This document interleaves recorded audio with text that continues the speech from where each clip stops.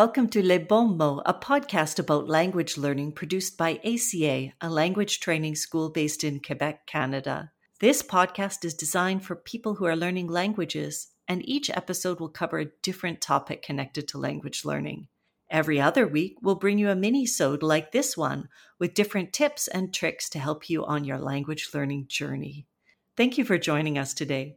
I'm your host, Britta Potion Reader. I've been teaching English as a second language for over 10 years, and I'm learning French and Spanish. Language is my passion. This week, I'm joined once again by my guest host, Christopher Ashton.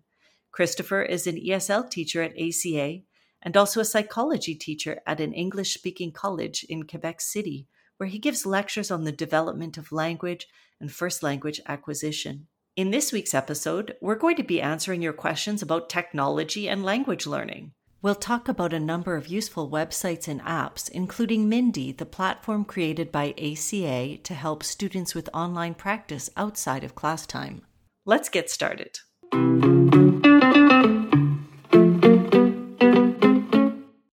Chris, welcome back to Les Bons Mots. Thanks for being here. Thanks for having me again. I'm so excited to talk to you about using technology when learning a language because I know you're passionate about this topic and about something called blended learning. Could you define blended learning for us? Absolutely. So blended learning is this educational approach that uses online materials as well as opportunities for interaction online with the traditional classroom methods. So it helps students control the pace of their own learning. An example would be online learning modules that students can do at their own pace. And then we come back into the classroom and have a discussion that applies the grammar from those modules. That's so valuable. And it's also something that has become a lot more commonplace given our current situation with people working and studying from home. Educators and students alike have had to get used to using technology in new and different ways when it comes to operating a class, haven't they? Exactly. So the thing that's unique, I think, about blended learning, and correct me if I'm wrong, is that the independent work done by students at home is the work that benefits more from being self-paced, and the work that's done in the actual classroom or during the class time is the work that benefits more from the support of an instructor and the feedback of an instructor. Have I got it right? Yeah, and I think for me, sometimes I find that a traditional classroom, the learning in a traditional classroom, like grammar, repetition, completing exercises, while this is very important, it can be a bit dry for the day-to-day learner. I want my courses to be very dynamic and engaging. So I prefer when students do the grammar practice at home and we spend class applying that grammar in a more natural context. And furthermore, I find that at-home reading and watching videos gives us an opportunity to discuss in the classroom, which allows us to have a bigger challenge in a scaffolded learning supportive environment. So when you talk about a scaffolded environment, what you're talking about is a supported environment, right? Where there are structures to help a language learner achieve sort of the next level of progression. Is that right? Exactly. There's a learning theorist by the name of Lev Vygotsky who talked about sociocultural context in learning, and that sometimes if we don't have enough of a challenge, we feel bored. And if we have too much of a challenge, we feel anxious and threatened. So if we have a supportive environment where we know that the teacher is, open, that it's a safe environment, we're going to be more willing to take risks. And I think really when we think about adding technology to the learning path, it can really help with building motivation and help to remove some of those affective factors, those emotional factors that we talked about last week. These are factors that might hinder or harm a learner's progress. So technology can add a gamification aspect. So making learning like a game, right? Where we have points, where we have badges, different levels. And that can create motivation, can create a sense of progress, and it can create some fun. Sometimes we get to have like a learning streak or something like this. It's motivating. We don't want to break our streak of daily achievements, and that might make us want to continue learning and reduce our stress and forget that we're doing something that might be a little bit stressful in other contexts, like speaking our second language. But it's not only gamification, is it? No, technology can develop different skills in environments that are much more closely related to a learner's objectives. For example, let's say your boss often communicates by chat or by email in the second language.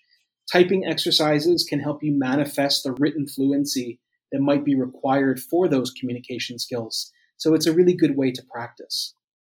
A key question we can think about is the question, is technology useful in language learning and in what contexts? Perhaps we can tackle this question skill by skill. Chris, what do you want to start with? Sure. Yes, absolutely. It is useful in language learning. We can read, for example, websites that offer graded readings, so texts that are adjusted for different levels. For example, Breaking News in English. This offers current events, stories, with many different activities for reading, listening, and vocabulary. Another one that's very similar would be News in Levels. So it provides news stories from around the globe at 3 different levels, a beginner, kind of an advanced beginner, and an intermediate level. So you can try out some new grammar and vocabulary and progressively make it much more challenging and really put yourself out there to improve your vocabulary and your grammar. Also, CBC Learning English has news stories, transcripts, etc., from beginner to intermediate levels from a very Canadian perspective. More advanced learners can try news or reading about any subject that they're interested in. If you're already interested in the subject, it gets a lot more motivating, and it connects us to our discussion about internal motivation that we talked about last week. We use it to increase our motivation. If we're passionate about it, we're more likely to be engaged and we're more likely to learn. When it comes to writing skills, we can write online and mediated with technology in a lot of different ways. Participating in online discussions and forums can be a way to interact with others and gain confidence expressing our ideas in a different language. Usually these are shorter pieces of writing, a sentence or a few sentences even. So we're not risking a lot when we try contributing to an online forum. For academic and business writing, I recommend that students take a look at some of the university writing departments, which have resources that are publicly available. So these resources might include different types of writing, information about how to organize your writing, and sometimes even practice activities, grammatical explanations as well. A great example is Purdue University's online writing lab, or the OWL, OWL. And that's an easy one to Google, but we will put it in the show notes as well. I discovered as well, Gallaudet University also has a lot of information about different types of writing, along with samples that you can look at, and including business writing, not just university style texts. Chris, when it comes to listening, there is so much to choose from. In a previous episode, I mentioned how much I love suggesting TED.com for people who are learning a language for various reasons. What are some of the things you like to suggest for listening? I think one of the most beneficial would be music. Do you love music? I do. Yeah, absolutely.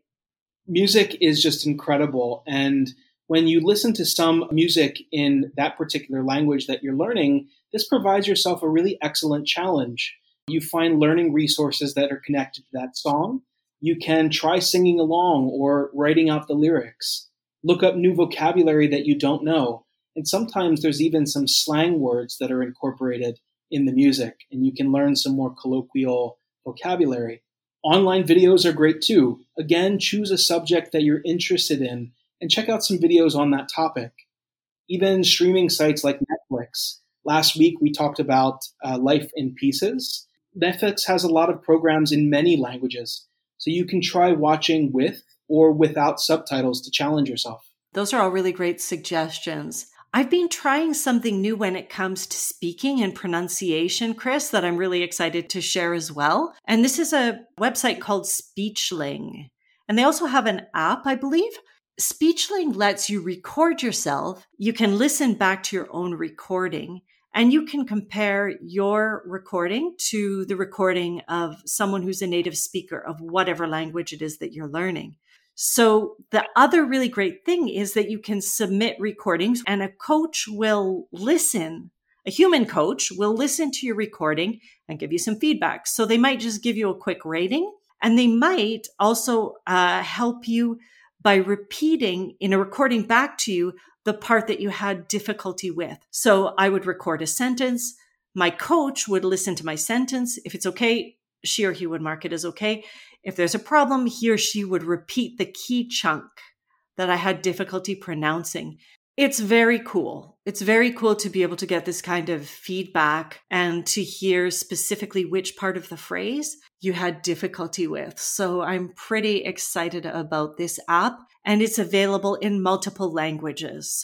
Have you used Duolingo before? I have used Duolingo both for Spanish and for French. I do find that for advanced learners, it may not always be the most useful, but for a beginner and an intermediate level, I think it's a remarkable opportunity. It provides, different gaming, gamification aspect. You can practice your vocabulary all while building grammar as well. Duolingo can be good for vocabulary building, as you just mentioned. I also have been trying a site for French practice called Memrise, which is a site and an app. You do need to download the app if you want to be able to use it beyond just like a first couple of trial activities, but it is free. And the thing that's cool about Memrise is that it offers some harder to find languages like Arabic and even Danish. So the focus is really on vocabulary building by recycling the items. So the vocabulary words or phrases are going to come up a lot to make sure that you've really got it. This is something that, as kind of like an upper intermediate learner, I found a tiny bit too repetitive, but I would have really, really loved as a beginner student. So I would say with Memrise, give it a try and see if it's meeting your needs or not. One of the things that I've found, I don't know about you, Britta, in my classes, the simple vocabulary students are able to manage. But when it comes to phrasal verbs and idiomatic expressions, sometimes it just goes right over their head. So I found for those types of vocabulary, I go to Using English, and it's a pretty well-rounded website for a lot of different items, but they have a whole section on phrasal verbs that exist in the language that provides you not only the definition, but examples of how they'd be utilized. And for the idiomatic expressions, I like to go to Lingui. Have you ever checked this out before? I love this website. It's like Google Translate, but so much better in some aspects. What do you love about it? So Google Translate often translates word for word. So you're not really getting the, idiomatic sense of how it's being used. So yes, it is going to translate into your mother tongue, but you're able to see the definition in context, how it's utilized within the sentence. Rather than just that word definition mentality, you're seeing it applied. So students really understand how this expression is being utilized. And it can really help us because sometimes we find ourselves in these situations where we do a translation and maybe there's a couple of options or maybe it just doesn't seem right. And we're like, I'm not sure that this is exactly what I want to say. It gives us a place that we can go. We can go to Lingui and take a look and see it actually used in various different contexts to make sure that what we're actually getting across the point that we mean to and avoiding any kind of confusion. Of course, when it comes to any kind of online resources or sometimes technology-based resources, it's a big internet and it can be hard to find the good stuff. Chris, how can we help people navigate all of the search results that come up when we're looking for information and tools on language learning? Sometimes we go on the internet and there's lots of stuff there that's not necessarily top quality. So make sure that you pay attention to the URL. If you see a .edu, it's usually a really good sign.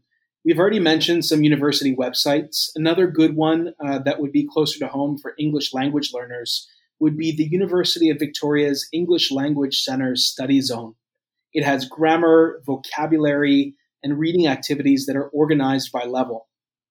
Another thing that could be useful is connection to reputable news sources.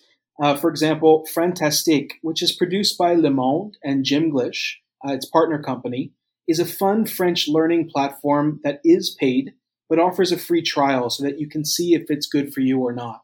Can I jump in too? We mentioned CBC earlier, but another news source is BBC, the British Broadcasting Corporation, and they have a really excellent learning English platform as well too that offers quite a wide variety of resources.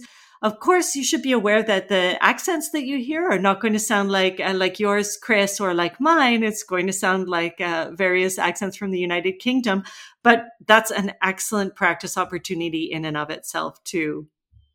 The more English sounds you hear, the better your comprehension is going to be. Mm-hmm. Something that I also suggest to students when they're looking at online resources, and I look at as well when I'm looking for resources, is check reviews. Do a Google of whatever the app or whatever the website is and reviews and see what people have said. Is there good value in investing your time and potentially in some cases investing your money in this resource? Is it going to help you achieve what you want? So checking out online reviews can be a key component. I agree. And furthermore, ask your instructor. If you're in a language class, see what your instructor thinks might be valuable. Language teachers use a lot of resources and can help point you in the right direction. And sometimes your language school, if you are taking courses, may have their own content that supports the learning objectives of their program. I know, for example, for us at ACA, we have our own language learning platform with instructional videos and practice exercises, listening comprehension and vocabulary building. And so these are tied really closely with our language programs and classes so that our students have the opportunity to utilize these resources while they're taking classes with us. So this is, again, a consideration that you can look at when you think about taking a class at a language school. If you're interested in having an idea of what that might look like, what this kind of learning platform could look like, you can check ours out at mindy.ca, and I'll put the link in the show notes for that as well. So today we are focusing a lot on technology, apps, websites, and things that we can do, many of them self-study types of things we can do. But there is, of course, the traditional language class, or in our current context, the online language class with an instructor and group of students, or one student, possibly a private class. Where do you see that classes have an advantage over self-study or using technological resources? So last week in last week's podcast, we talked about the complex relationship between language learning and emotions. So having a good language teacher will help encourage and motivate you by choosing great materials and planning engaging lessons. Furthermore, they're going to offer correction. So usually if we're speaking a language, we don't get corrected when we make mistakes. So your teacher can help you recognize and correct the mistakes you make so that you won't make them again. I had this experience. I was lucky enough to take some French classes within ACA during the summer. And Amélie, my French teacher, was invaluable because she would remember what kind of mistakes I usually make. So a word that I was saying, le procès, which doesn't exist in French, she would be like, le procès? I'd be like, le processus. Oh, okay. And having someone who can catch those things and really help you identify these mistakes that you don't even realize you're making is pretty invaluable. Everybody on the street that you talk to in your daily life, they're going to just communicate with you, but they're not going to be like, actually, Chris, you used an Anglicism there. Could you please use this word instead when you're speaking French? I think having a good teacher can destigmatize the problem. So no one's laughing at you, but we can laugh about it. And, oh, did you really mean to say that? And you kind of just open up and you relax a little bit when you make those mistakes. And group classes also can be a great chance to speak with other people in the language that you're learning and learn from others' successes, learn from others' mistakes. That feeling of camaraderie that we get when we're all in the same boat and we're working together to understand, to improve.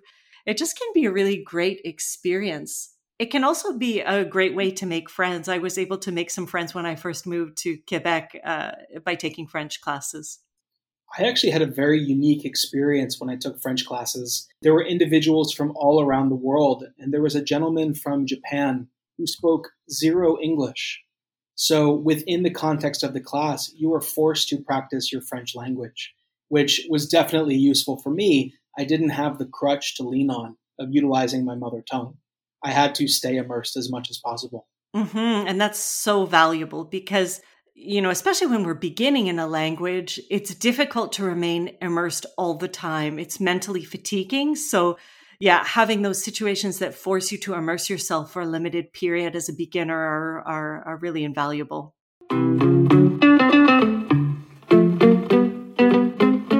So it's time to talk about vocabulary of the week. This week, we're talking about an expression in English that can be useful in business contexts. Chris, this week, we're talking about get down to business. What does that mean? So the dictionary definition is to stop making small talk and start business discussions. So when I teach these expressions, I always like to explain them literally before explaining the figurative sense. So imagine that you're in a business context and you're talking about your kids and you're talking about your life and the business is not really the focus. Now we have to stop talking about all that stuff and really focus on what we need to. Let's talk business, right? So instead of just talking about things that are unnecessary, we really need to, double down and focus on the task at hand and make sure that we really get stuff done, get work done. So this could be very useful when you're leading a meeting, right? When everyone is, catching up on what happened in the past weekend, right? Very friendly banter. And now we need to focus on the report that we just did, or focus on, the context of the meeting or a big project that's coming up. Let's focus on what needs to be done. It's a really great way of explaining it. And that's the perfect context where we would expect to hear it and possibly expect to use it as well. But there's another context that this phrase makes you think of, isn't there? It makes me think of the Disney film Mulan, where they're singing, "Let's get down to business to defeat the Huns," meaning we need to take ourselves seriously, right? We can talk about all the fun things in the world, but if we don't get it done, we're not going to succeed. So let's double down and focus. Let's actually accomplish what we need to. Excellent. It's useful for everyone from ourselves, our students, and animated characters in a Disney film as well. What a versatile expression. Very versatile.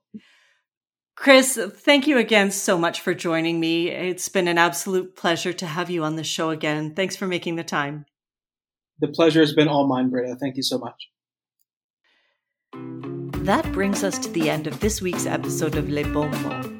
Check out our website at lesbonsmots.ca. We have a lot of great content on our blog where we post regularly about news, culture, and language learning. You can also see our language learning videos there. This week, Lauren has posted about strategies you can use to improve your listening skills. Do you have any questions? We'd love to hear from you. You can email us at lesbonsmots@lesateliers.ca or find us on Facebook and Instagram at lesateliers.ca. Reach out to us if you're interested in learning more about our language training programs or if you want to talk to us about ways you can improve your skills. If you enjoyed this podcast, please rate, review, and subscribe to us wherever you get your podcasts to help other language learners find us. Thanks again, and happy practicing.